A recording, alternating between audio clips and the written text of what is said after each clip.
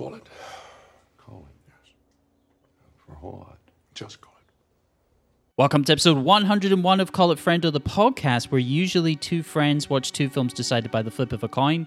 This week, myself and DJ Richie and my co-host Donica Tiernan watched two World War II films set in the Pacific, 2013's The Railway Man and 1957's The Bridge on the River Kwai. As always, the podcast contains spoilers for the films right from the start. Check out justwatch.com for streaming and rental options in your region. You can find us on Instagram at Call It Friendo Podcast. Drop us a line there for any feedback or recommendations. Peace.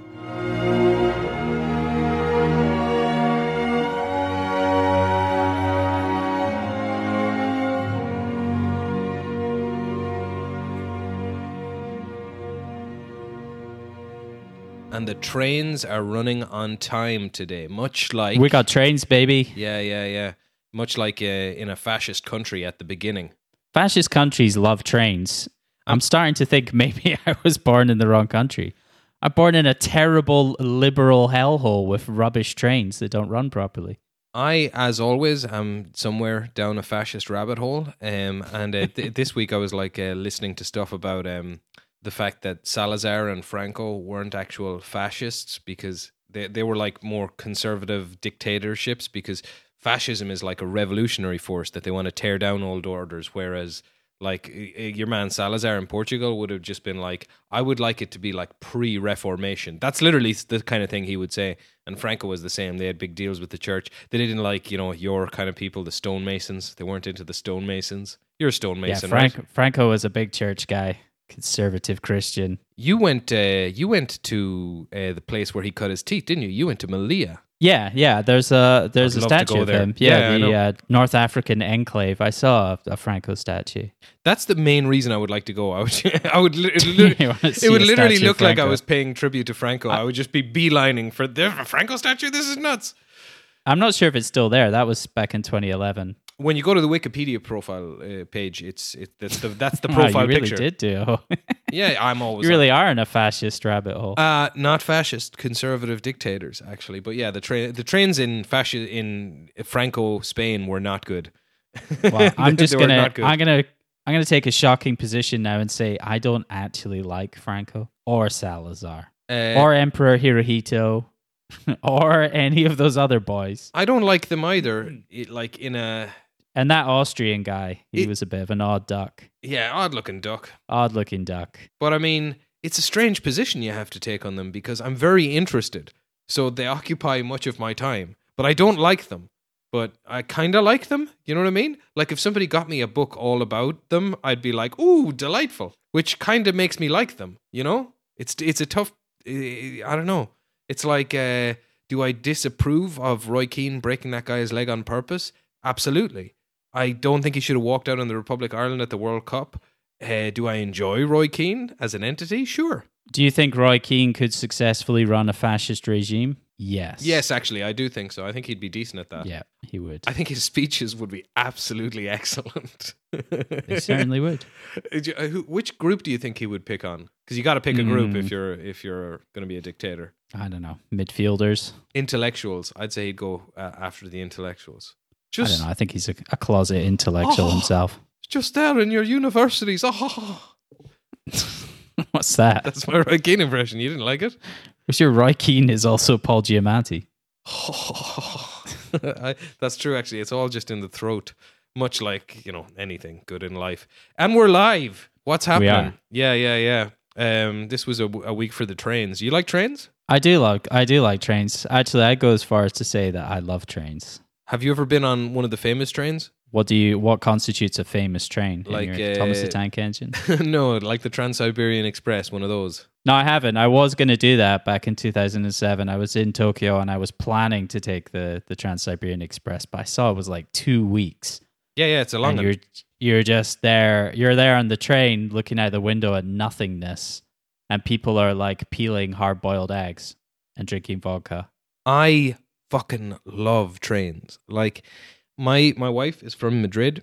When she goes to Madrid before me, maybe she's got an extra day off or something, and then I get to take the train on my own the next day. I honestly, I just look out the window. I don't like taking trains at night as much, but I'll watch a movie or whatever. But like, I love just watching loads of landscape pass. I find it incredibly relaxing. I think it's nice that they let you take the train by yourself.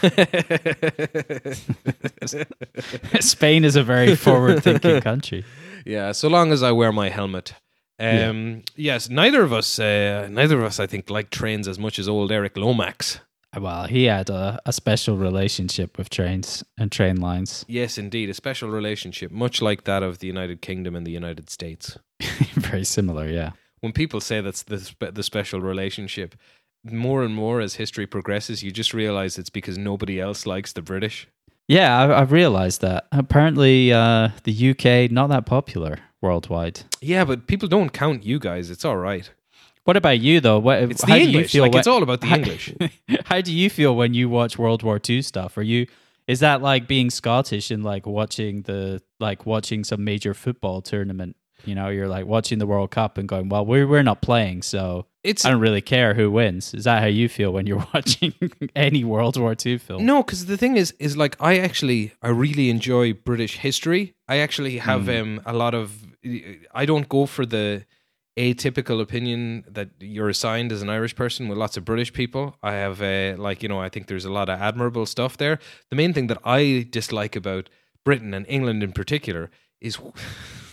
Here comes a big sweep, is when you get over there, like the ratio of cunt to not cunt is astounding. It's astounding. And I know lots of nice English people, but when you're actually there, you're like, whoa, god damn it, everybody? I know what you're talking about. I certainly have some experience in that regard. Yeah, I mean, it's less so in Scotland. And the thing is, like, the only reason it's probably not like that in Ireland is because, here's the thing. The British were most present in Dublin, and the cunt ratio thing applies in Dublin, but not quite in the rest of the country. So it must be a kind of a British thing. I'm willing to say it. I say it all the time. Fuck it. Like, and, when it comes to things like, I don't know, Maggie Thatcher and stuff like that, I mean, I don't have all the vitriol in my veins for her. I think she handled the Falklands War quite well, actually. But just the cunts she was dealing with, Billy Elliot's dad, people like that. No, I'm only joking. I like Billy Elliot and his dad. He's a little boy. I'll cry just thinking about that scene. Anyway, but talking about the Brits and the history in World War II, I mean, that'll bring us to The Railway Man, because my main takeaway from The Railway Man was that I was looking for exactly what the film was railing against or presenting an alternative worldview from.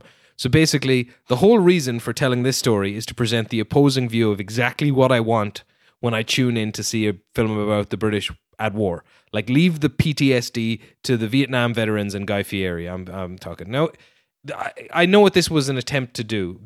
Basically, what this was attempting to do, I think it failed to do, because I don't think anybody involved in the film, excepting maybe the cinematographer, cared about the film or the story at all. Yeah, I think that I didn't really know what I was recommending or putting up for the toss. I knew the beats of the story. I had some concepts. It's an interesting story. Lomax, who had helped to build this death railway in Burma and Thailand, but I didn't realize it was essentially like a kind of made-for-TV level production with big names, who, like you say, could not give a fuck. Nicole Kidman clearly is just doing her job, does not care whatsoever. Stellan Skarsgård. Yeah, my God. What's he doing? You and I have the exact same notes. I mean, basically, have you ever, okay, so as far as the cast goes, there are three, as you mentioned, heavy hitters in Kidman, Firth, and Skarsgård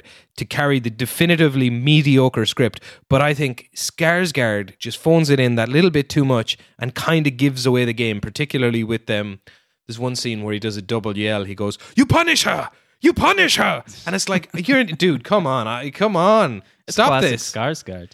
But it made me, of the three, I think, okay, of those three heavy hitters, so because there's not much to think about what they do in this film, I got to thinking about them. I mean, we can cover it now or cover it with cast, but fuck it. Yeah, let's talk about it now. Okay, so I basically think Skarsgård is a very good character actor, I think. I think of the three, Nicole Kidman is probably the best actor / least hot of Tom Cruise's wives, and that's saying something. But I suddenly realized I don't think Colin Firth's actually a good actor. I think that's controversial. Yeah, I actually don't think he is. I was thinking about it, and it brought me to mind of this poem that I saw on Instagram by this comedian called James McGann, which I'll now read for you because I thought it was very funny, and I actually think he got to the essence of something with it. Hold on. I should have had this ready because I knew I was going to read it. Right, here we go. Is Cate Blanchett a great actress, or is she just an Australian woman who seems like she knows how to read? A new poem by James Donald Forbes McGann. Are we 100% sure Cate Blanchett is a great actress? I mean, she was great in one scene in Lord of the Rings where she says spooky stuff about being very powerful, but other than that, do you know what I mean? Is she actually seriously very good at acting? Or is she just an unusual Australian woman? Most Australian women are proud to be lowbrow, but Cate Blanchett seems like she might be able to read. But is she a Sheila who seems like she knows how to read really enough to win 3 Academy Awards? Now, Margot Robbie, who really can act, who is one of the best actresses in the acting game, say what you will about whether or not she reads, but goodness gracious me, she's a very good actress. And do you know how many Oscars our Margot has won? The answer is 0, as in Margot Robbie has won 0 Academy Awards. Meryl Streep is another type of award-winning actress who definitely, obviously knows how to read. She's not an Australian woman, and I reckon that might even take her reading to a whole nother level. But can Meryl Streep act? Is she actually good at acting? Because whenever I see Meryl Streep in a film, I think, hey, Meryl Streep, I bet she reads. And I forget to pay attention to the acting that she's doing. And yet Meryl Streep has won more Academy Awards than anybody could know what to do with. And every time she goes up and accepts another one, I think, wait, is this an award for seeming like you read books? Because if so, she deserves an award. But if this is supposed to be an award for good acting, I really feel like Margot Robbie should have won. Now, Emily Blunt, she might not know how to read. She probably does. I imagine she does. But you can also imagine a world where she doesn't. And she seems like a really smart lady. She seems like a really switched on sort of person. I'll bet she's great on the Graham Norton show. I think I watched her on it once, but I don't entirely remember. And Emily Blunt is a fantastic actress. Emily Blunt stars in a movie and I think, wow. And I absolutely never think that woman reads books, which of course she might. I'm not saying she wouldn't. I think you get the point by now. He names a whole slew of these, women and men near the end. Colin Firth is not on the list, but I reckon he should be. It suddenly dawned on me. It's just like, oh yeah, you can. If you seem like sort of a classy, clever person, they'll put you in a classy, clever, serious role. And because you're that kind of person, you can carry the weight of the serious role. But are you actually doing any acting? Like, look at Daniel Day-Lewis. How are we defining acting then? Daniel Day... Not being yourself? Have you ever seen Daniel... Yes, I suppose. Or, no, not entirely. There's different types of acting, but like Just range are we talking about? Yeah, I suppose. I consider Daniel Day like the best actor ever, maybe. If you ever see him interviewed, he's like a shell of a human being. But he's very, very intense, and he's good at playing intense people. But then if you go to like the first half an hour of In the Name of the Father, where he's just a feck arse, he's just an Egypt, a Northern Irish Egypt, and he plays it really, really effectively. I think he's got all the fucking range in the world. To refer back to the poem, I think somebody like I think Tom Hanks both looks like he reads and can act, for example, but I'm not sure Colin Firth can. I don't think Hugh Grant looks like he reads, but I think that guy can act. I think he's a great actor. It dawned on me in this film, it's like, can you think of something that you think Colin Firth is good in? What's the one where his part, the Tom Ford film? What's that called? A Single Man. A Single Man. Yeah, I thought he's good in that. I mean, it's really well shot, and he sure looks like he reads. But I don't know. Okay, when did Colin Firth play against type? He always plays the same character. He does, yeah. He won the Oscar for The King's Speech, which, whatever. Right. Okay. Tinker Tailor Soldier Spy. Kingsman, he's playing the same character again. Conspiracy, that I watched not that long ago. I mean, he's a hot piece of ass. He's got real hot daddy energy, I'll admit that. Well, as long as you're willing to admit that. But, this film, I think, really set the sun on him for me. I was like, God damn it, he's not good. Like these. I don't think that's a Colin Firth problem. I think it's like I said, it's like it's a TV production level film. I feel I feel like they only did like about 2 takes in most scenes. I think they put all of their time and energy into the Second World War stuff. Which And is all actually the modern day decent. things, modern day ish things that bookend the film are they lack any real weight, except for the scenes where he meets up with Oh, see, I hated that. Nagase, Hiroyuki Sanada. You don't like that? Actually, I was annoyed because the movie almost made me cry at the end, where he says to Nicole Kidman, "If you had been here, you would have caused quite a stir." But I mean, Is that what made you cry? The idea of a bunch of POWs a lady. hornily groping Nicole Kidman with her clean dress. that's enough to make anyone cry. No, I suppose like Nicole Kidman and Stellan Skarsgård have the impression of phoning it in. They've got better places to be. Colin Firth seems like he's doing his thing. I don't know. I think that's unfair. Fair enough. I didn't like. Yeah, I mean, like you said, it's well shot and it moves along nicely. The flashbacks to the war I like particularly because everyone is young and skinny, which is much more in line with how it should have been than the guys you typically see in films like this, such as the other film we watched this week, which I enjoyed way more, which is not really saying much because it's vastly superior. I'm going to run through the story quickly because it'll take 5 seconds, basically. Fire away. So Eric Lomax likes trains, and he was in the Second World War. He goes to a veterans group with a made-up guy who didn't actually kill himself. You're making it sound like he's got some kind of invisible friend or something. No. Okay, fair enough. Stellan Skarsgård is a composite character who didn't really exist, of various veterans. And then he marries a lady who's 17 years his junior, which they don't get into in the film, but it's what happened in real life. He left his wife of many of years since the war for her in real life, but apparently it wasn't a very happy marriage. But he did, then also his children, he has 3 children, didn't feature in the movie because he didn't talk to them for years. Or rather, they didn't talk to him for years. You pick one. But apparently... Hey, the guy was a war hero. Apparently that was all to do with his PTSD. Anyway... Yeah.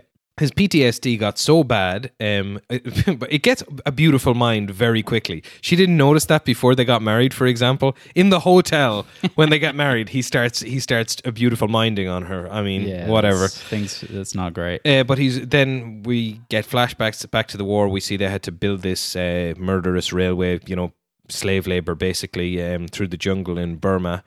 And he makes a radio. This part actually did happen. The map thing did not happen, but he builds a radio and gets tortured by this fella called Nagase, who's part of the secret police. And when Britain win the war, one actually fascinating detail, I suppose, about the POW camp stuff is they're listening for news of the war because, of course, they would have no idea what was happening with it, which I thought was quite interesting, that they would pick up things like that.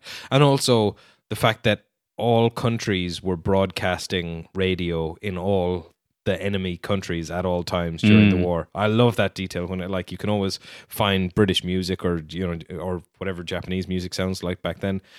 Anyway, yeah, the Run Silent, Run Deep is this film where it's a submarine movie and the Japanese broadcast these these things onto the American frequencies, basically saying, "Hey America, you're gonna lose, you stink, you suck, America." It's funny. Anyway, this guy tortures him, but he gets away with it. He doesn't get tried for war crimes or anything like that. And Colin Firth is just back being mean to Nicole Kidman, who's 17 years his junior wife. And she's like, "Oh my God." And she says a mad thing to him, by the way. A mad thing. He says, Which one's that? So basically... Yeah, his fictional mate kills himself, which is a very cheap, dramatic ploy. He hangs himself off a bridge. It's like, Jesus, guys, come on. In a terrible sort of it just cuts. Yeah. And and the thing is, it cuts really quickly to just this kind of snapping sound of, and then him hanging from a bridge. Shot terribly. Awful move in the script. I'll tell you my theories on the script afterwards. And then Nicole Kidman says, oh yeah, first of all, this is the dialogue exchange. This is the sort of stuff that should have ended their marriage. He says to her, he killed himself. I hope you're happy now. I think that's a great move. I think you need to bring that out as often as possible. I hope you're happy now. And then the other one is, he basically takes out a knife and says, because your man has shown him in the newspaper that the guy who tortured him is now giving tours of the place where the railway was built.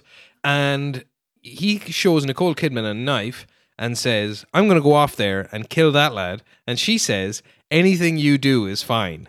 None of this makes any sense because, like, he met Patty. Eric Lomax met his wife Patty in 1980, Yeah, that's right. and then he didn't go over to meet Nagase until like 1995. Yeah. So it's like none of the timeline makes sense because he was so old by that point, by the time they ever met up. That's sort of what I mean, and I will get to it once I finish off with the synopsis. That's sort of what I mean when I say nobody was actually that interested. I think the guy who wrote the script originally and sold it might have been interested, a guy called Frank Boyce, mainly because he's made some interesting films with Michael Winterbottom. Yeah, But anyway, she says anything you do is fine. Basically a Team America type promise. Pretty nuts. I promise I'll never die. I promise I'll never die. And he buggers off. Then he ties up the guy who's clearly giving tours out as an act of contrition, which is real. He built a Buddhist temple, and your man ties him up, and he's like, this part just irked me so much because the real life story, they corresponded, and he went over there out of contrition, which is a really interesting thing that happened. Mm-hmm. The vengeance thing, to hike the drama, just irked me so much because it's as I said, they did not care about this story, and he ties him up, and he's your man is like, I'm sorry for the people who died, people who were murdered. Do you mean murdered? Are you trying to say murder? It's like, Jesus Christ. He locks him up in this cage, and then all of a sudden he has a change of heart, and then they hug, and then he goes back and visits him again with his wife, and they hug again. And there is a postscript that says, and this annoyed me the most because it's just clearly not true, it says that they were great friends until the end of their lives. That's just, there's no way that was true. You know what I mean? They might have reconciled, but there's no way they were calling each other up and shit. Come on. How do you define great friends? You're talking about guys who are like in their 80s. I think the fact they even know someone means great friend. The fact that you know all his other friends and people he knows, like people he knew, all died off. Yeah. I mean, I don't think it's unfair to say that that's a great friend. It's like it's one of the few people still alive on the planet who he has shared memories with. I'm sorry, but that's what happens when you reach your 80s. You don't have great friends you've ever anymore. known is dead. Yeah, I suppose. Yes. Yeah. Oh, that's the guy who takes my bins. We're great friends. Yeah, he's like, listen, this guy tortured me for a period of time. Like, he knows me. At least he knows me. At least we have a shared existence. I think that's the reality of age, unfortunately. Maybe. Okay, so to cut to the real story and what actually happened with old Eric Lomax. So, yeah, he was tortured. He so couldn't get over the war that he went and built railways in Africa for 10 years. Now, he met his wife immediately after the war, and she did not come to Africa. Just goes to show you what kind of marriage they had. She wouldn't even go to Africa for him. Ugh. Well, he wouldn't take her by all accounts. But like by all accounts, their marriage was really rocky. He was at war with her family. Her side of things was basically, he was just absent the whole time, and she never really forgave him for it because he took a lot of years of her life, which sounds fair enough to me. And then when he met Agnes, or Paddy, the Nicole Kidman character, in 1980, as I say, she was 17 years his junior. Nice. Cashback. Yeah, and then he was having an affair with her for the bones of a year, and then he left his family, and his children never spoke to him again until after his first wife died. He was at the funeral, and he reconnected with his daughter slightly, but she said he was still very much racked by PTSD. He did see Nagase. He did see Nagase in a newspaper. Originally, it was handed to him. As I said, the Stellan Skarsgård character who kills himself is not a real character. They gave him a real guy's name, but he's a composite character.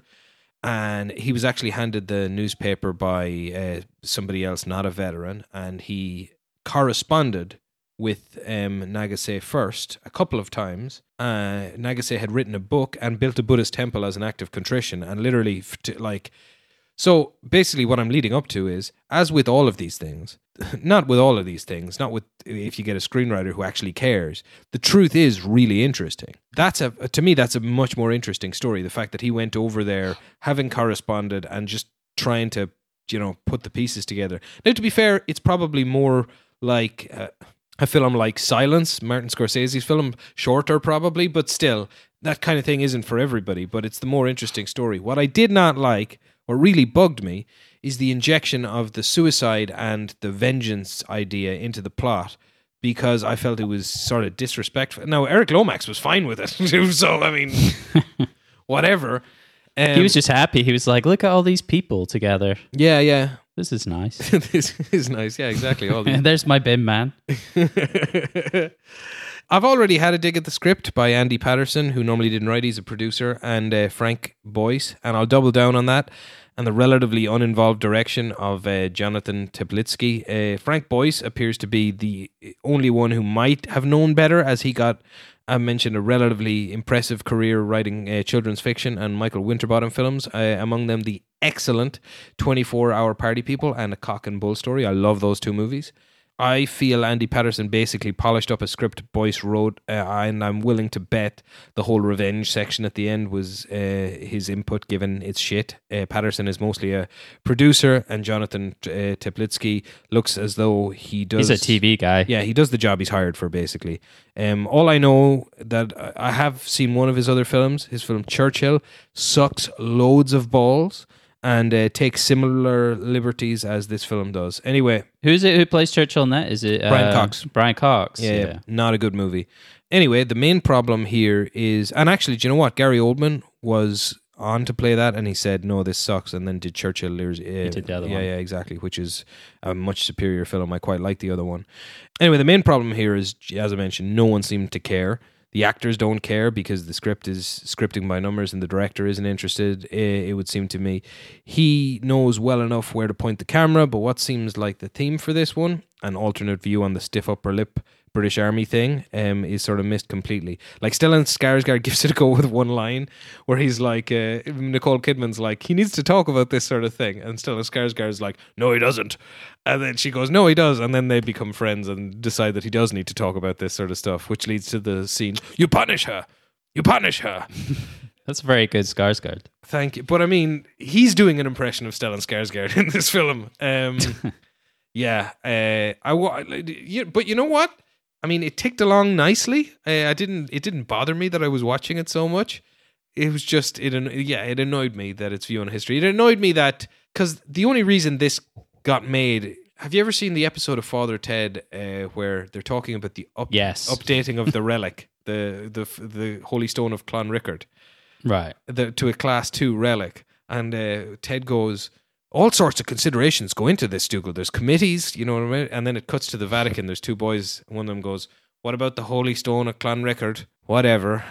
It seems like this was made with that kind of energy. It's like, should we make this fucking thing with Eric? I think the reason it was made was because the most famous film on this subject and this area of the war didn't show the reality of how people were tortured. Yeah. So I think that probably pissed Eric Lomax off in 1957. He was like, "This is film, The Bridge on the River Kwai, massively popular, great film, but like it looks like a holiday camp. They're having a great time." Yeah, that is one of the things. Fucking waterboarded. He did there's interviews he gave where he mentioned that, particularly about William Holden's physique. Yeah, even just having William Holden there. I mean, we'll get to that in Bridge on the River Kwai, but just like airdropping this actor into the film. I mean, he's great, but it's like he's in the film because they're like, we need someone for the US audiences. Let's have this character here, which makes no sense whatsoever. I think there is something to the William Holden character being in it. I think there is, because I think that film's about empire. It's not actually about World War II. That's fine, but I mean, it's entirely fictional. Totally, yeah, almost entirely fictional. So I mean, I could see why Eric Lomax would be like, "Fuck this." Are we done with? I don't know. Is there anything to be said for the Realm, man? Anything whatsoever? I thought the young Eric Lomax. Oh yeah, Irvin, he's fine. Plus he can read, he can act. Yeah, I suppose. And he went full in. He went all in. From what I heard, he was like. There was no stunt double. He let himself get tortured. He went method. He lost weight. Do you think maybe like Stellan Skarsgård might have touched him on the shoulder and said, "This isn't the film for that. You don't need to do that." We're all phoning it in. I would say those two probably never met. Yeah, no, for sure they didn't. Yeah. Jeremy, Eric Lomax's daughter said that Jeremy Irvine basically reminded her of her dad, which fair enough. I think those sections of the film are comfortably the best. I think they're actually pretty decent with what they do. I think the Japanese officers are actually quite scary in it, which is something, because it might be a type of Orientalism, racism, or something like that. But I don't think they're ever given the ferocity that they ought to have. Like, just from me deep diving on history, like, man, the Japanese were scary, like really, really scary people. As scary as the Nazis. We're talking the stuff that they got up to during the war is terrifying. Only maybe like the likes of City of Life and Death, I suppose, would come close to depicting, or actually Empire of the Sun. They're pretty scary in Empire of the Sun, I found. Have you watched City of Life and Death? No, I've only seen like trailers and clips and shit. I would do because I know it was up for that toss before, but yeah. We need to stay away from all these. We're going heavy in the other directions. World. No, I'm just saying we've done a lot of World War II Asian theater. Oh man, Pacific theater. But I mean, it's fascinating stuff. What can I say? True. Can't get away from that. Of the cast, Irvine has diabetes. Did you know that? No, but that's certainly notable. Yeah. He's in War Horse. That's right. That's his big break. I haven't seen it. Yeah, he's. I like War. I don't mind horses. I quite like that movie. It's not really remembered very fondly, but I remember I quite liked it when Didn't it win Best Picture or something? I don't think so. No, it can't have done. But it was. No. I feel like it. I mean, it won a ton of. It won Oscars, right? War Horse? No, it was just it was nominated for Best Picture. It got 1, 2, 3, 4, 5, 6 Oscar nominations. I mean, I did think it was a really, really good film. And I don't think it's... I've watched it once since, and I still think it holds up really well. I suppose it's just like, whatever, Steven Spielberg's produced another good movie. Yeah. Who gives a shit? It's that kind of attitude. But still, I quite like that one. Do you know what's one that suffers from that and is fucking excellent? Is War of the Worlds. Steven Spielberg's War of the Worlds is fantastic. My underrated Spielberg film is probably Amistad. Amistad is very good. I have not seen it in many years, but it is very good. I feel like it gets it's just like brushed away there, but people forget about it. Yeah. Anthony Hopkins. You think War of the Worlds is? I think it's excellent. Quality. I thought you were going to say Munich there, and I was like, no, people rate Munich pretty highly, don't they? Munich's fine, but War of the Worlds. I remember some of the criticism of it being the son going away and then turning up and he hasn't died.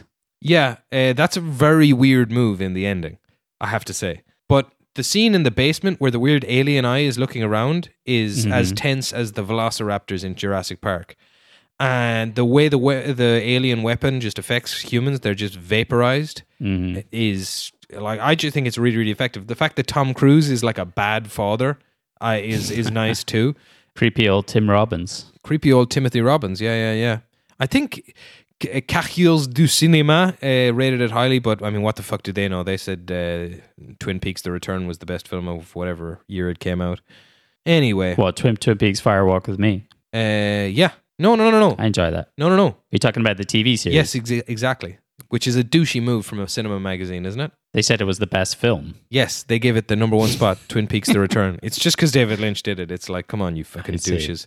Yeah. It's a very, very long film. We can talk the cast for a few seconds. Yeah, do you have anything exciting apart? Has anyone else got any medical conditions? Any other diabetics among the cast? No. Nicole Kidman was married to Tom Cruise famously, and they shot Eyes Wide Shut together, which is very good.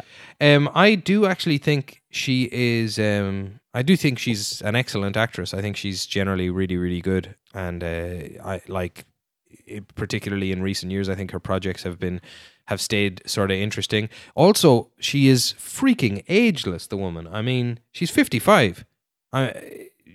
Looks incredible. That's what I have to say about her, really. She's not got much interesting biographical information about her, apart from the fact that, she'll get the lads out if anybody asks, which fair play. Is anyone still asking? I mean, she got the lads out in Big Little Lies. When was that? I was living in La Sagrera. So 2017 maybe. Wow. Yeah. So like 50 years old. Yeah. And she had the lads out and she was looking well. And she was actually married. Respect. She was actually married to the son of another cast member. Have you seen Big Little Lies? No. It's good. Is that got Alexander Skarsgård in it? It does, yeah. He's the abusive husband. So yeah, Stellan Skarsgård, Swedish actor, known very well for his collabs with famous Nazi Lars von Trier. Is he a Nazi now? No, he just said those things at the Cannes Film Festival that he felt sympathy for Hitler in his bunker. Which, to be fair, is like, do you like many Lars von Trier movies? I'm a big fan of Dogville. Yes, Dogville is excellent, and Skarsgård's in that. Yeah. Yeah, Dogville is very good. I oddly liked Breaking the Waves and The Idiots. But I haven't seen those. I think, I don't know, like, have you ever seen Antichrist? No, I watched a bit of it and I didn't need to see clip mutilation, etc. No, you definitely didn't. I went on a date to that movie with a girl in Belgium. True story. That's probably fine there. First and last date. Anyway, yeah, he's a humanist, and after the 9/11 attacks, he set out to read both the Bible and the Quran, and he said they're both shit. Did he really? He said that they both are like books that encourage violence. The world's most Swedish man. Impressive. Indeed, yeah. It's it's funny that, like, I don't know, actors sort of get into politics. I've got something to say about old Firthy Balls when we get to him.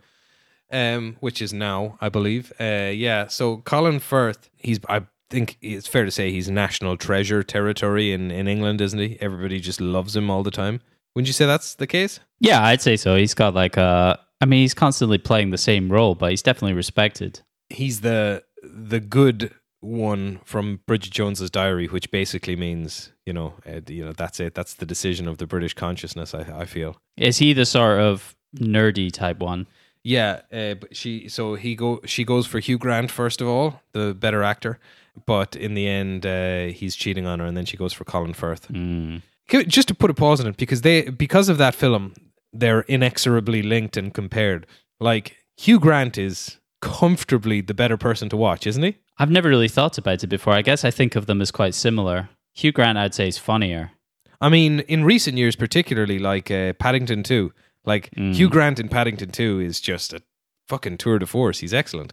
But he's also, I mean, like, I remember I found Hugh Grant interesting as far back as About a Boy, because he's kind of a dick in About a Boy. And I thought, wow, this guy's kind of got range.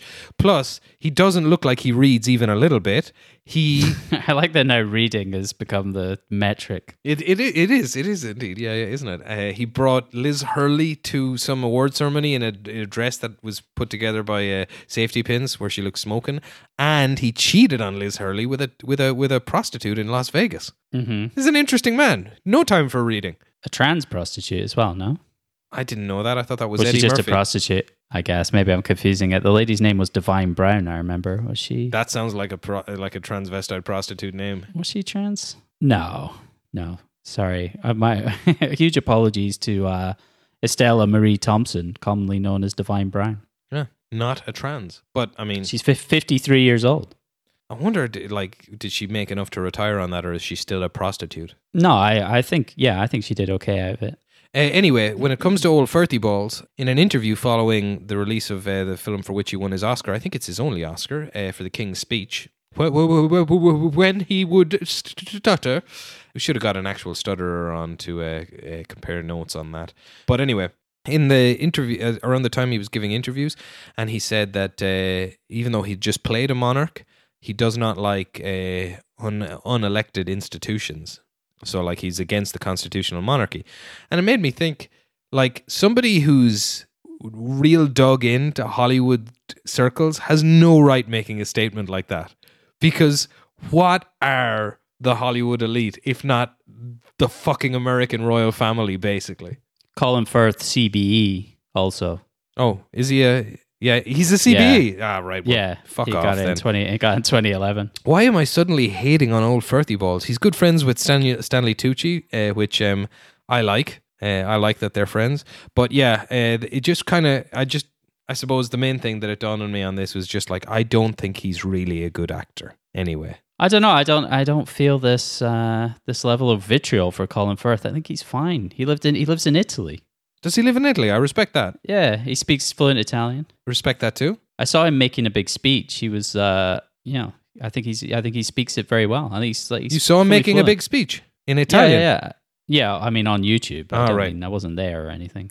He's also a big anti-Brexit guy. Unsurprisingly, You surprised me. Yeah, exactly. Anyway, that's all I have to say about that. I have another laptop next to me, off which I'm reading occasionally, and I keep trying to move the mouse onto it like it's the screen, but it's not working because it's a different computer. That's an interesting story. It's not as interesting as a multiple Oscar-winning masterpiece, The Bridge on the River Kwai. Huh? No, sir, it is not. Now, I fucking loved this. You go. How many times have you seen it? This is the second time I've ever seen it. I've only ever seen it twice. And I loved it when I watched it years ago. I watched it in university around the time I was trying to round up and watch, every famous movie ever. And I thought it was great then. And I enjoyed it probably more this time, actually, if anything. Because, like, back then I would have been probably fucking stiff upper lip British. But these days I actually quite enjoy that as a point of view. I like it. That's true. We're all born Irish Republicans, and then eventually we just become part of the British Empire as we age into it. But like even back then, outside of theme, like it's just whenever you're watching like large scale old movies where they make huge sets and shoot on actual rivers in the jungle and stuff, you just get this feeling like, they're never doing stuff like this again, but it's just visually spectacular. I watched a really nice 4K Blu-ray copy of this. Nice. And yeah, it looked and sounded amazing. So I was very happy that I managed to get hold, because I think originally I must have watched it on VHS. Yeah. And it was a far superior viewing this time round. I would have watched it on DVD, but still, my copy was a 4K copy also. We could have gotten the same copy. I think it's possible. It was. We did hand it to each other. Yes, it was quite a big, heavy Blu-ray, if I might say so. Yeah, same. And how are you on David Lean? I feel like you're a big David Lean fan. I know you like Lawrence of Arabia. I do like Lawrence of Arabia. I like everything I've seen of David Lean except, and I should go back and watch this again, but I remember thinking Brief Encounter was a big load of shit. I don't think I've seen that. Is that 1930s or 40s? 40s maybe. It's a 90-minuter. So it's before he started making big wowsies like this one. 1945. But it's just, I thought it might have just been because I just reject that whole notion of, because it's about two married people that in basically Edwardian society can't bring themselves to have it off with one another, so to speak. So they want to bang on a train. But they don't bang on a train. I don't think they bang at all, if I remember correctly. And I thought maybe it's just a boring way to tell a story. But then I saw Martin Scorsese's film Age of Innocence, which is a similar kind of bent, and I think that's an excellent film. So I don't know. Maybe I should watch Brief Encounter again, because people often say it's the greatest British film ever made. I don't think so. But I've seen Dr. Zhivago many years ago, probably do a rewatch, and I love that. And I do want to watch the film that kind of killed his career. Ryan's Daughter? Ryan's Daughter, yeah. Ryan's Daughter, which, like, he was basically on top of the world. At that point, so he made this big, long epic in Ireland, in the west of Ireland. They built a village for it, which they later demolished. The Irish Tourist Board on the West Coast still gripe about that, because they were like, what the hell, people would have visited this forever. Yeah, I would have. But yeah, it killed his career. There's this famous story where he was so upset about the reviews for it that he organized a conference in New York City where he would talk to loads of film critics, and he's like, how the hell are you going to say such things about me? And then they said stuff like, how the hell did the guy who made fucking Lawrence of Arabia make this piece of shit? And apparently it mentally scarred him, and that's why he almost made The Bounty, the film we watched for this podcast. He almost made that, but he started to veer over budget with building exact replicas and stuff. Basically, in the 1980s, people weren't doing things like he was used to doing them anymore. He had a very sort of a Frank Sinatra type experience which I'll explain that reference in a second, when he tried to get back into filmmaking. Frank Sinatra, near the end of his career, he got really annoyed that he couldn't record in studio with a full orchestra. So he just his last few years were spent like paying full orchestras to record in a studio he built himself. So he ran through a lot of his money trying to do things his way. But then eventually, much like Akira Kurosawa with Ran, people started to feel sorry for old David Lean, and they gave him a whop ton of money to make A Passage to India, which did very, very well and won a bunch of Oscars, and yay, all is forgiven for Ryan's daughter. But I think the modern day equivalent of somebody like David Lean is probably James Cameron. Surprise, surprise. Because I just think back in the day where he was doing it, he took cinema to levels that nobody else was doing. You should like to see Lawrence of Arabia even today on a big screen. It's mind blowing. Have you seen it? I saw it in Phenomena twice. Phenomena, yeah. And I would see it like I'd immediately cancel plans with my wife if it was on again tomorrow. Like it's to see it on the big screen. Isn't it like 4 hours long? It's nearly 4 hours long. There's an intermission, and the battle scenes and everything are incredible, but a lot of it is just the luxurious sort of long takes in the desert, with just from far away, two guys on a horse, or even one guy on a horse, and it's just these landscapes. And you actually get a taste of that in the River Kwai a lot as well. I particularly felt in the scenes where they're going down the river, William Holden and the guys, and you're like, Jesus, that's a real fucking river. Like Werner Herzog would be proud of those shots, you know? Yeah, they went to Ceylon. Where's that? Sri Lanka. So they shot this in the Orient, so to speak. Yeah, it's not that far, just over the other side of the Bay of Bengal. But this was, this was when Sri Lanka was part of the British Empire and was called Ceylon. Nice. I did not know that. Yeah, that's why there's a scene where Shears is in the hospital at the staging area, and it's like the hospital of Ceylon. So they're like, they were just able to use the building on the island they were on. They didn't need to dress anything up for that. It's funny, like William Holden just getting ladies the whole way through. Well, that scene was added. I don't know if it was Sam Spiegel who insisted on that scene being added, or no, I think that was studio notes. But I think Lean wasn't a fan of that scene. He didn't want that in. Which, the nurse? Yeah, he didn't want that nurse scene in the film. That does feel like a studio note now that you mention it. They panicked because they were like, there are no white women in this film. Good God. There's only Thais. Yes, the Thai lady's very pretty also. This was his first picture with Sam Spiegel, wasn't it? Yeah, they went on to make Lawrence of Arabia. That's right, and Dr. Zhivago as well. Yeah. Spiegel's controversial because he was a big Harvey Weinstein type. Yes, but he was an insanely powerful man back in the day. He tried it on with a 16-year-old Teresa Russell from Razor's Edge. Huh. Yeah, when she was making Elia Kazan's The Last Tycoon in 1976. I've been meaning to watch The Last Tycoon. She was propositioned. Apparently it's not great, but it's got Robert De Niro, Tony Curtis, Robert Mitchum, Jack Nicholson, Donald Pleasance. It's a ridiculous cast. Yeah, all the boys came out to play with Elia Kazan one last time. Yeah, it's his last film. He was completely destitute at the time that was being made as well. He was broke as hell. His biography, I think it's an autobiography actually, My Story or something like that, is one of the best film books I've ever read. Maybe the best. Solid. So 1957's Bridge on the River Kwai, it's based on the novel by Pierre Boulle, entirely fictional. His other most famous work, Planet of the Apes. That's right, yeah, I saw that.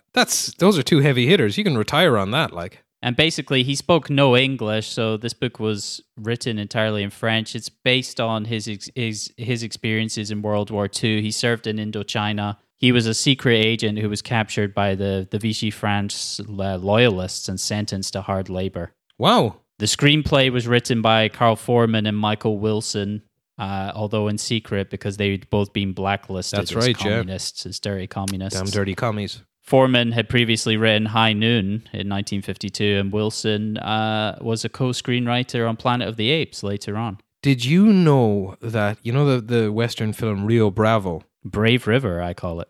Right, Brave River.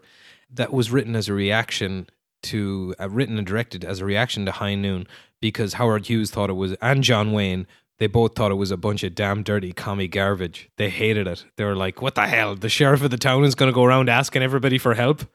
I think everyone should make films in reaction to other films. Yes. What would you? It should all just be like, it should be like a call and response of making films. That's what that's the whole Hollywood industry should be. Ooh, let's quick think of films that could be responses to other films. Back to the Future.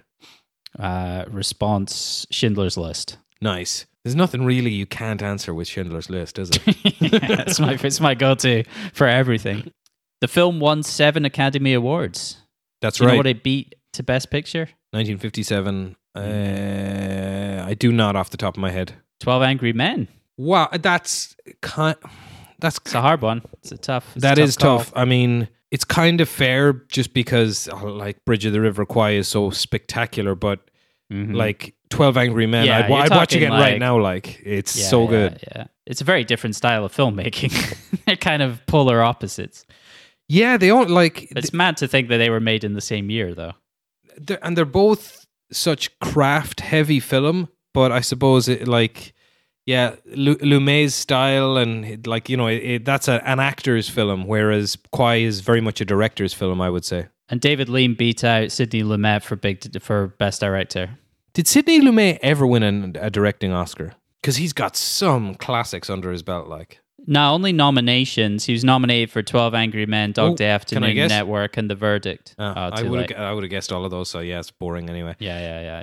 There's some fucking classics that that man did. Sure, what are you going to do? But like David Lean is much more, I don't know, involved in his films, you could say. Sesshu Hayakawa, who played Saito, lost to friend of the show, Red Buttons, for the film Sayonara.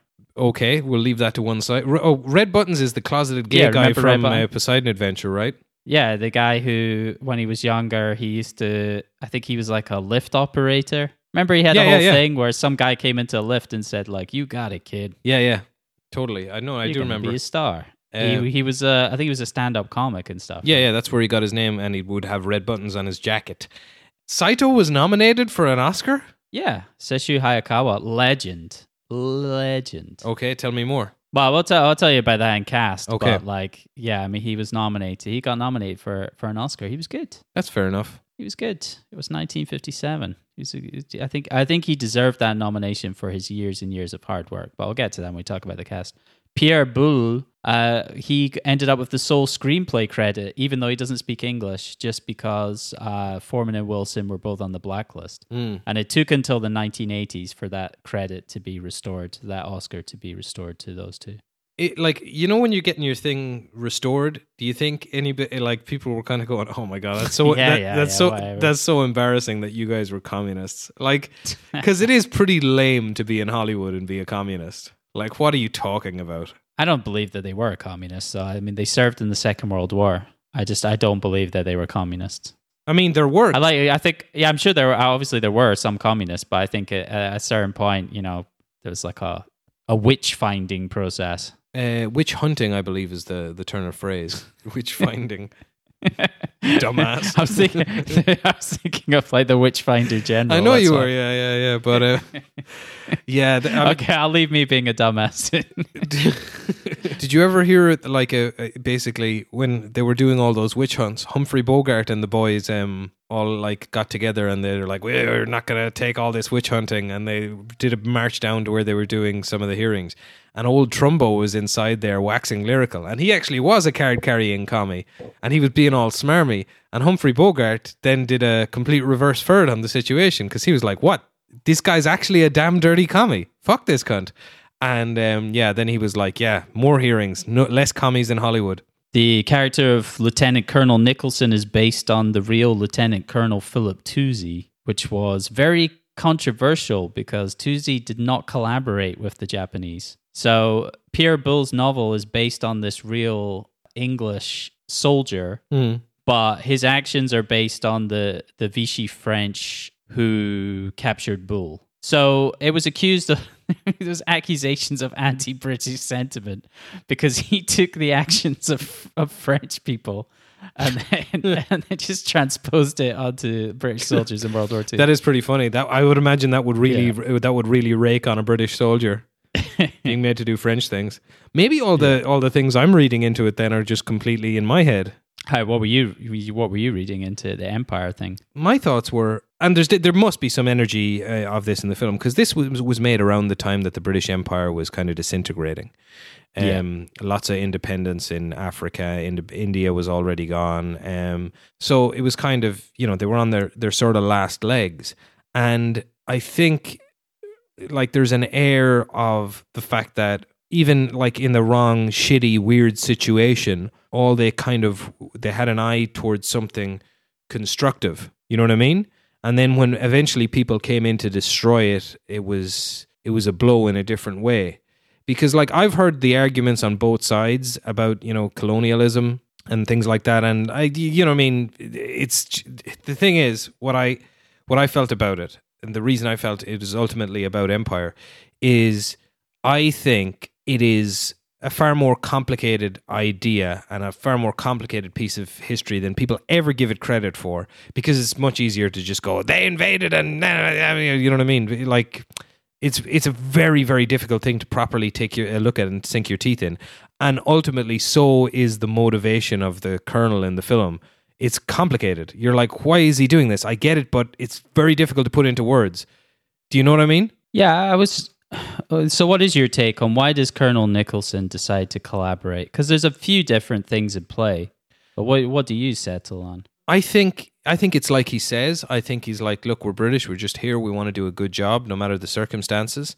And then in the end where he tries to stop them destroying the bridge, that's the odd madness, difficult to explain part that I think is an examination of empire as a concept. He has that conversation on the bridge with Saito as well, where he's talking about legacy. He's talking about legacy. Yeah, absolutely. You read that as empire rather than just like a personal legacy as a man, as a human being. Well, look at the man. He's the British Empire personified. I guess he's like a sort of boring middle manager. Yeah. He's like Colonel Blimp or something. An office yeah, somewhere. yeah, exactly. And he's like basically he spent 10 months at home, always around the world in the last 20 years or whatever, Yeah. Which, but that's a fair point. Like the thing is, like the British Empire at its height, I mean, it was literally true. The sun did not set on it. They had places everywhere. This is the thing as well that, I mean, a lot of people will scoff at this, but no matter what, the first point everyone should make to themselves when I'm thinking about the British Empire and colonialism is they did think they were doing a good thing. No matter what your opinion of it is, they did think that.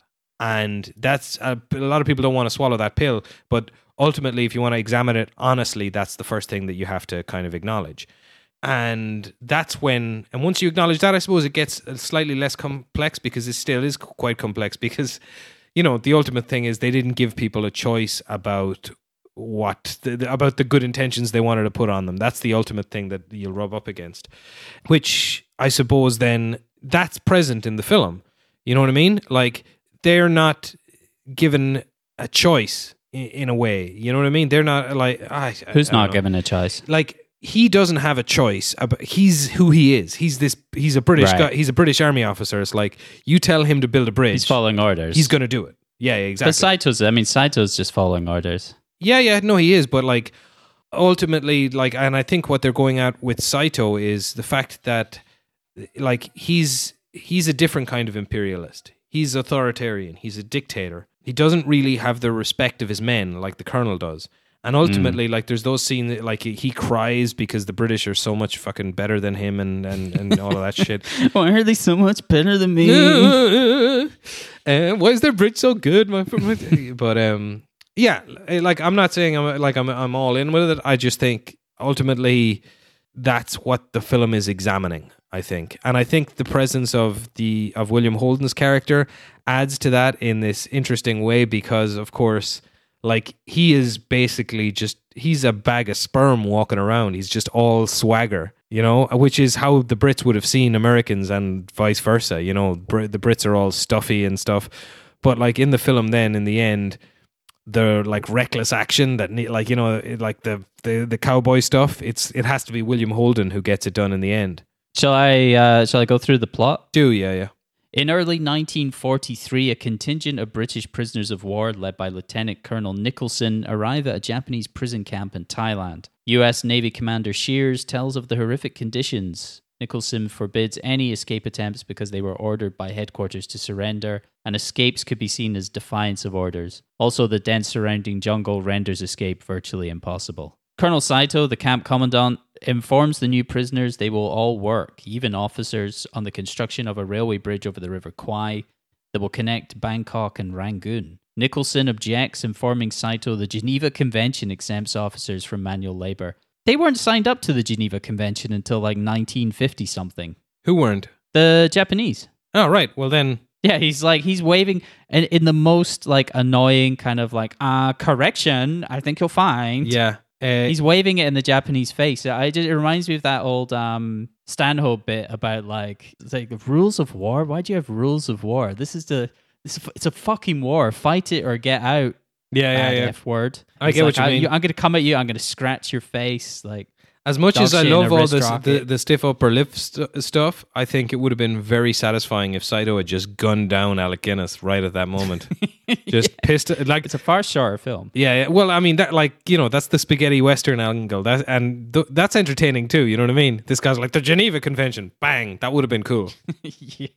Well, that's what would happen now because that's far more realistic. Yeah. So if the film was made today, it would be people being waterboarded, a la The Railway Man, and yeah, this character would get fucking bayoneted. Yeah. But this isn't reality. This is a David Lean film. This is more like Porridge than Starred Up or Oz. Yeah, it's a fun time. We'll get to the fun bits in a second. After the enlisted men are marched to the bridge site, Saito threatens to have the officers shot until Major Clipton, the British medical officer, warns Saito there are too many witnesses for him to get away with murder. Saito leaves the officers standing all day in the intense heat. That evening, the officers are placed in a punishment hut while Nicholson is beaten and locked in an iron box. That's like the first 40 or so minutes of the film's quite... I mean, that's as close as they get to the levels of torture from the Railway Man, but apparently still fairly tame compared to what was actually happening in these camps. Yeah, and it's more like Cool Hand Luke or something, I suppose. It's like... but it's very entertaining. Alec Guinness is great. The Colonel Bogey song is fun. I like it. You're never really worried about them. No. You're never worried about these officers of anything bad happening to them. No.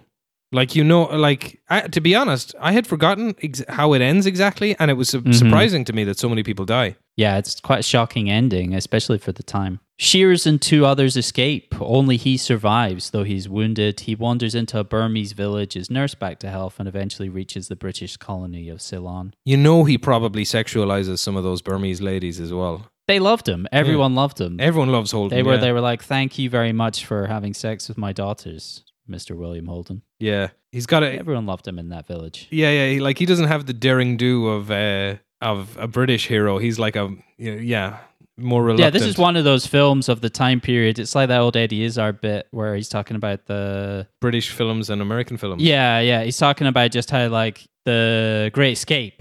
He's saying like like all the British characters are like dum dum dum dum dum, and then you've got Steve McQueen on his motorbike like dun dun dun dun. Like he's they're so cool. William Holden is so cool, and all the Brits are just slightly pathetic office managers. Yeah, but they're fair play. They won the war. I like the Commandos more. Yeah. They're a bit more real. Do you notice when there's a part in the film where they meet Japanese officers and they have to gun them down in the jungle? This is when they're going back, and it cuts to birds flying when the officers are shot in a very I like that. Terrence Malick-y kind of way. I thought that was... I like that because it showed, like, they didn't show the violence. This film was rated U. Huh? Yeah, that makes sense. They didn't show any violence, but they showed the aftermath of it. It's like the kind of Reservoir Dogs cut away from the chopping off of the ear. Yes. You don't need to see the violence, but they show you the aftermath, and you see the birds flying away, like you said, very Malick-y, but I like that. I thought it was very solid. Work on the bridge proceeds badly due to both the faulty Japanese engineering plans and the prisoners' slow pace and deliberate sabotage. Japanese viewers of the film at the time were unhappy with the way that Japanese engineering was portrayed. They didn't care so much about the fact that like all the brutal shit that happened was sort of glossed over. They were more unhappy about like, they said we can't build bridges, the bastards. It's funny as well because the Japanese are famously good engineers. Wow, not in this film. Saito is expected to commit ritual suicide if he fails to meet the rapidly approaching deadline. Desperate, he uses the anniversary of Japan's 1905 victory in the Russo-Japanese War as an excuse to save face. He announces a general amnesty, releasing Nicholson and his officers and exempting them from manual labor. Nice. Nicholson is shocked by the poor job being done by his men and orders the building of a proper bridge, proper British-like.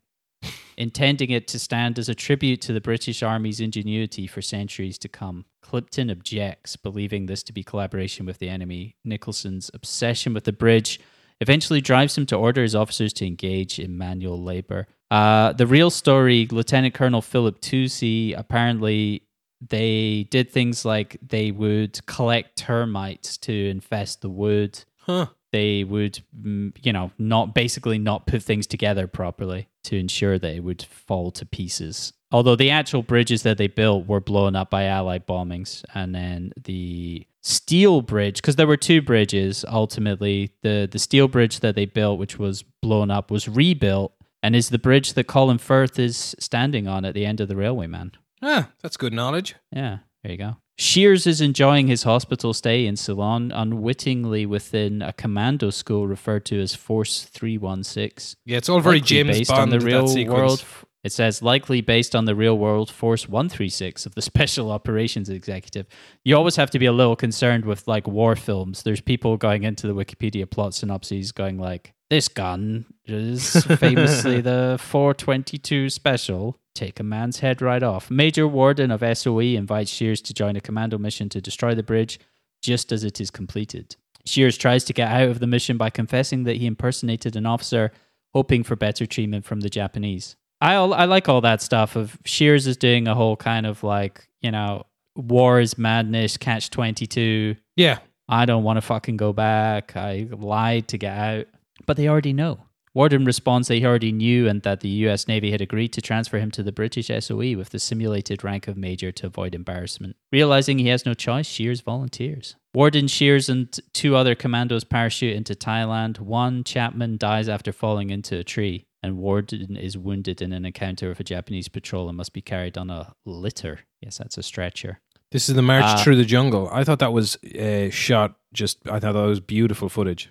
Reminded me of Apocalypse Now when they go in and find the tiger in the jungle. I thought it was just shot and lit very, very nicely. I guess Chapman's death must have been quite shocking at the time because he's one of the four commandos in the group, but he's the one that Shears describes as being like having ice in his veins. He's like the killer that you want there. He seems like the most qualified for the job, but he ends up going slam in the tree. Yeah. And he's done. He's done so. This is it, yeah. I thought that was cool, to be honest. I thought the parachute sequence was cool as well. Anyway. Warden, Shears, and Joyce reach the river in time with the assistance of Siamese women bearers and their village chief, Kunyai. I think like all of that stuff with the Siamese women, it's so interesting just to see that of like they're engaged in warfare. They realize they could possibly die at any minute, but they have all these like sort of like loving, intimate moments with these Siamese women. Yeah, who love them. It's a bizarre but welcome addition to the wolf pack. I think they just wanted some ladies in the film. Yeah. It looks like it'd make way more sense if it was men who were going along with them, I think. And as well, jungle ladies in Burma were probably hags. I don't know about that. I'm sure they were. But anyway. I'm not going to make that type of claim. I don't know. I've never been. I've never been to Siam. I've never been to Ceylon or Siam, as I still call them. That's good. I've never been to Rhodesia, personally. Yeah, me neither. Under cover of darkness, Shears and Joyce plant explosives on the bridge towers. It says under cover of darkness. One thing I noticed on the 4K is that was definitely shot during the daytime. Day for night, yeah, very much. Day for night all the way. Yeah, so they plant explosives on the bridge towers. A train carrying important dignitaries and soldiers is scheduled to be the first to cross the bridge the following day, and Warden wants to destroy both. By daybreak, however, the river level is dropped. There's always another thing you need to be thinking about. Yes, indeed. As Warden says, there's always another thing. The river level is dropped, which I thought was nice, exposing the wire connecting the explosives to the detonator. And then you hear the train whistle, and everything from the first time you hear the train whistle till the end of the movie is just electric. It's fantastic as hell. Yeah, it's great. Nicholson spots the wire and brings it to Saito's attention. What a dickhead. As the train What a approaches, dickhead. At that point, you're like, you moron. Fucking idiot. As the train approaches, they hurry down to the riverbank to investigate. Joyce, manning the detonator, breaks cover and stabs Saito to death. So, yeah, it was Joyce getting his first kill because he'd been wondering whether he could do it or not, but he did it. Yes. He manned up and did it. Stabbed a guy. Nicholson yells for help while attempting to stop Joyce from reaching the detonator. When Joyce is wounded by Japanese fire, Shears swims across but is himself shot. Recognizing Shears, Nicholson exclaims, "What have I What done?" have I done? Yeah. The ending to Pierre Boull's novel doesn't have Nicholson making that realization and then falling on the detonator. Nicholson doesn't change his point of view. He still believes, he's still trying to protect the bridge. Yeah, it just seems like what they had to have in the movie, basically. Yeah, it's 1957. In 1957, yeah. Can't have Alec Guinness going like, yeah, fuck you, Britain. You can't have complicated European endings for a Hollywood movie. No way. What is this? Wages of Fear? Warden fires a mortar, killing Shears and Joyce and fatally wounding Nicholson. Dying, Nicholson stumbles toward the detonator and falls on the plunger, blowing up the bridge and sending the train hurtling into the river. Warden tells the Siamese woman that he had to prevent anyone from falling into enemy hands and leaves with them. Because he was firing his mortar like directly at them. So like there was no chance of Joyce or Shears being saved because they got mortared to death. And he apologizes to the Siamese ladies. He does. He's like, that was a poor show for the British Empire. Yeah, sure. Sorry. Yeah, fair play. Poor show. Sorry. Witnessing the carnage, Clipton shakes his head and mutters, "Madness, madness, the horror." The horror. And do you know unofficial sequel to this? That character's name again? What's he called? The guy who fired the mortar. Warden. Yeah, that's right. Unofficial sequel to this, actually. Schindler's List. No. Later in life, he went and settled down in a hotel in Torquay. Yes, The Bridge in the River Kwai is actually the origin story to the Major from Fawlty Towers. Yes. Respect. Is that true? No. Jesus. I spoke convincingly, though. Fair play. Yeah, I liked it. You sold it to me. Yeah. The Major is such a funny character. Yes, please. Do you want to hear about some of these people? Yes. So you got William Holden as Commander Shears, the U.S. Navy. Mm-hmm. He served in the Air Force in World War II. His brother Bobby was killed in action in the Pacific. Oh no! I know, hard times. There's a lot of World War II veterans in this cast, unsurprisingly. Holden was best man at the wedding of his friend Ronald Reagan to actress Nancy Davis in 1952. Jesus, I didn't know that. Yeah, him and old Ronald Reagan, best buds. Unfortunately, William Holden did a Bob Saget in 1981. He was intoxicated, hit his head off of a bedside table, and he bled out. Oh, wow. Holden does look like the type, though, particularly later in life. Yeah. Well, so we watched The Wild Bunch not that long ago. That's 1969. In the 12 years between Bridge on the River Kwai and The Wild Bunch, I think William Holden, he aged about 30 years. Yeah. Aged a lot. He went from it was like 40 to like early 50s. In Kwai, he's reaching the end of handsome. I'm starting to worry as a 41-year-old man because when I see the difference between 40s and 50s, it's scary.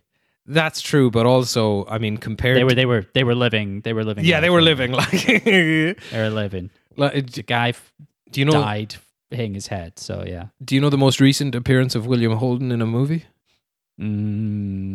Star Wars: The Rise of Skywalker. No, he is as played by Sean Penn in Licorice Pizza. Oh. Yeah. Oh yeah. That's William Holden, yeah. Oh yeah. Rides a motorbike drunk. Yeah, he was fun. He was great. He was, on the golf course. That was a fun part. It was. Holden's death was referenced in the lyrics of Suzanne Vega's Tom's Diner. Don't know that song? Yeah, you do. Oh, right. Yeah, I do. She's like this. She's like, some guy died hitting his head because he was drunk. Nice. Could easily be talking about Bob Saget. She should update that. Yeah, re-record the song and be specific. Yeah. William Holden, 2 Oscar nominations, 1 win. No idea. Care to guess? No. Sunset Boulevard nomination. Network nomination. Stalag 17 was the win. Stalag 17 directed by Billy Wilder, right? I believe so. It's a comedy, which concerns me. That's putting me off. I don't want to watch a comedy from 1952 particularly. Not edgy enough. No, I know. I only watch Hangovers or Dude, Where's My Car? Dude, what's mine say? Exactly. If someone doesn't say Sweet Dude, I'm not watching that comedy. Yeah, comedy genius. Speaking of sweet dudes, Jack Hawkins as Major Warden from Force 316. A 3-pack-a-day smoker. In December 1965, Hawkins was diagnosed with throat cancer. His entire larynx was removed in January 1966. So no more karaoke. No, after that, all of his film performances were dubbed with Hawkins' approval. Be bad if they didn't get his approval. He continued to get work Yep. without being able to talk. He got dubbed in. He got dubbed in by two actors, Robert Rietti and Charles Gray. That's incredible. Hawkins continued to smoke after losing his voice. Oh my God. And Real in private, George he Best used- of cigarettes. It's not even fun. as he referred to himself as the George Best of cigarettes. In private, he used a mechanical larynx to aid his speech. I shouldn't laugh, particularly as I'm coughing right now, but That's how I call you, Donica Mechanical Larynx. it's funny to me that I don't know, at home arguing with his wife. Let me put my larynx in.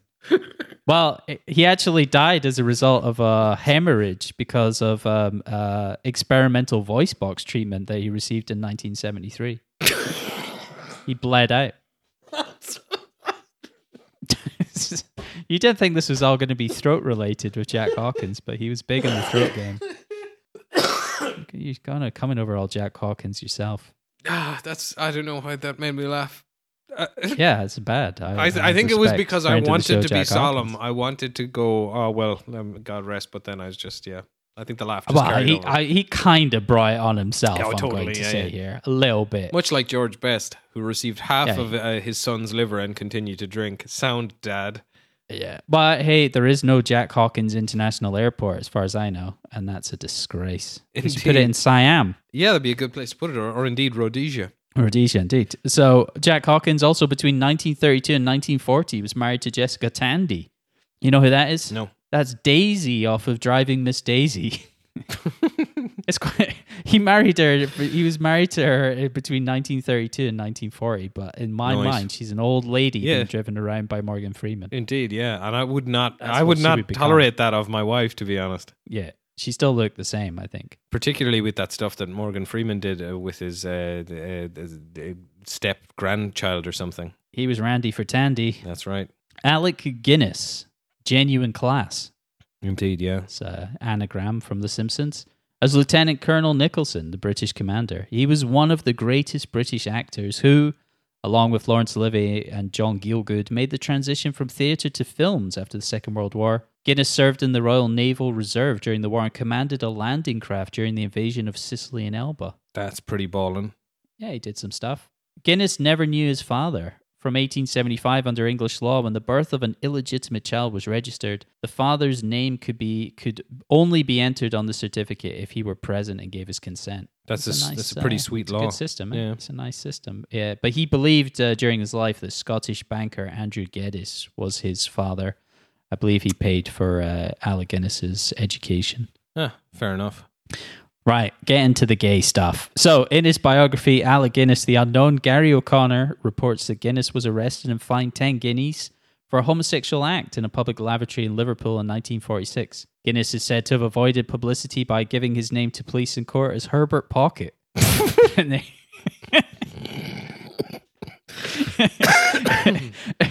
and I like to come on, we've all been there. The number of times I've given my name to officials is Herbert Pocket, which is of course the name of the character that Alec Guinness played in Great Expectations.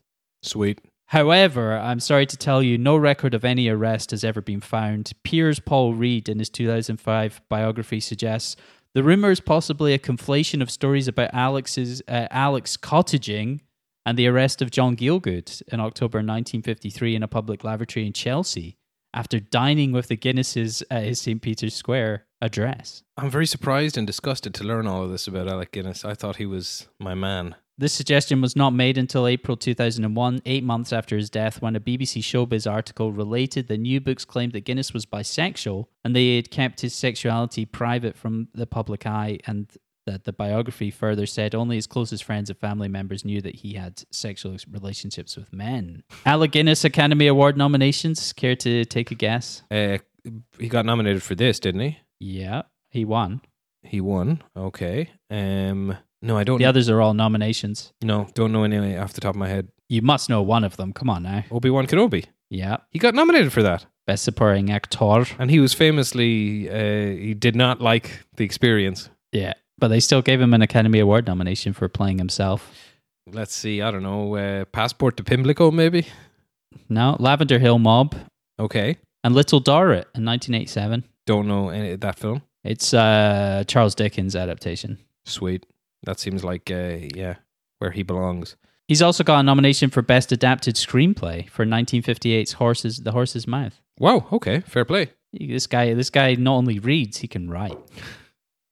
What about Saito? Next level. Well, just before we get to Saito, the most important bit of Alec Guinness trivia is that his great-grandson, Nesta Guinness Walker, is a professional footballer who plays for Reading. That is pretty tight. I like that. I've listened to him in interviews. He does not sound like his great-grandfather at all. Yeah, just He's not going like, well, it was a very good game. to paraphrase very well today. to Paraphrase who? to paraphrase what somebody once said to the Dixie Chicks, perhaps he should just shut up and play. Well, he does. He does just play. He doesn't. I don't think he talks about his great-grandfather at all. Mm. Seems like a nice young man. So yeah, finally, Sesshu Hayakawa, who played Colonel Saito, the Japanese commander. He was born Kintaro Hayakawa in 1886 in Chiba, Japan. From an early age, Hayakawa's family intended him to become an officer in the Imperial Japanese Navy. However, while a student at the Naval Academy in Etajima, he swam to the bottom of a lagoon. He grew up in a shellfish diving community on a dare and ruptured his eardrum. The injury caused him to fail the Navy physical. His father felt shame and embarrassment by his son's failure, and this drove a wedge between them. The strained relationship drove the 18-year-old Hayakawa to attempt seppuku, ritual suicide. Good God. Yeah, get this. One evening, Hayakawa entered a shed on his parents' property and prepared the venue.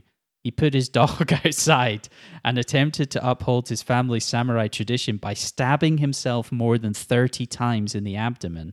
Good God. The barking dog brought Hayakawa's parents to the scene, and his father used an axe to break down the door, saving his life. Why didn't he just smoke 3 packets of cigarettes a day? That's right. Well, that was the problem. If he had to, his father caught him stabbing himself, and he had to sat him down and made him stab with the whole stab pack. himself 30 times. Yeah, stab himself with all the cutlery in the house. After he recovered, that's such a stupid joke. After he recovered from the suicide attempt, Hayakawa moved to the United States and began to study political economics at the University of Chicago Fair to play. fulfill his family's new wish that he become a banker. This is the best part. While a student, he reportedly played quarterback for the football team and was once penalized for using jiu-jitsu to bring down an opponent. Fair play. I have a lot of respect for that. I do. But he was a huge silent movie star in like the 1910s and 20s. He played villains frequently, but he was considered a traitor by the Japanese because he mainly played bastards. Fair enough. It's the way Hollywood was back then, I suppose. Unfortunately, most of his films have been lost. I watched a little bit of like a colorized version of his 1919 film, The Dragon Painter, on YouTube. And it is very interesting to see, to have a look at that. But he's also notable. He was in Swiss Family Robinson. I think he plays a baddie in that. That's the family that get on the island. Yeah. I remember watching that a bit when I was a kid. And that's it. Sweet. No one else counts for anything. No, they in this don't. world. I enjoyed it. It was a good week. What a great film. What a just entertaining. It's a good. It's funny that it's been put into that war context, which, like we said, would have pissed off Eric Lomax. But watching it now, it's just a really interesting, well-made, tense action film. It's that last sequence with the train Action coming epic. is just hell yeah. It's awesome. Great film. Looking forward to. I would watch this again next week probably because it passes the time just so nicely. It definitely belongs, especially on that 4K copy. Like Bank Holiday Sunday afternoon. It's in that category. Yeah. Hell yeah. All right. What are we bringing to the toss table? Well, I decided to choose a film from filmmaker Andrew Hay. Mm-hmm. I saw him on the Criterion Closet. Oh, thing. he's on that. I'll watch that. Yeah, where you go in and you get to pick out a bunch of films to take home with you. I saw him on that and I was like, oh, yeah. Well, I saw his film 45 Years in the cinema and I was a huge fan of that. Excellent. I thought it was excellent. Yeah, it's really good. Great. So I went for his 2017 follow-up, Lean on Pete. Lean on Pete. When you're not strong.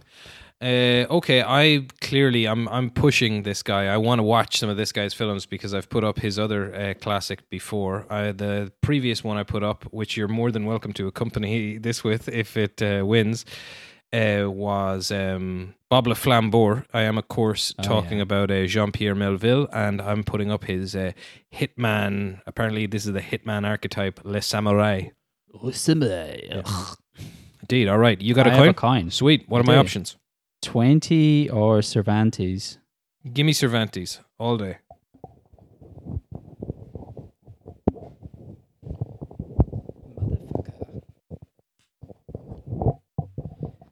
It is Cervantes. Yes! I won one! Oh, wow. Congrats. Yeah, no, I'm happy that we're going this route as well. Okay, do you want to hear what you would have got? Please. I would have gone similarly. Now, I had a look at Lean on Pete. It looks very interesting, and I do want to watch it at some point. I was going to pair it up with another indie film that primarily featured an animal. Kelly Reichardt's 2019 drama, First Cow. Animal double bill. That's what we would have gotten. What are we getting instead? I've got 4 choices for you here. Oh, wow. I'm not telling you what they are. You can have director, actor, year, or genre. Give me genre. Well, the genre, I went for very loose fit. Let me tell you what you could have won.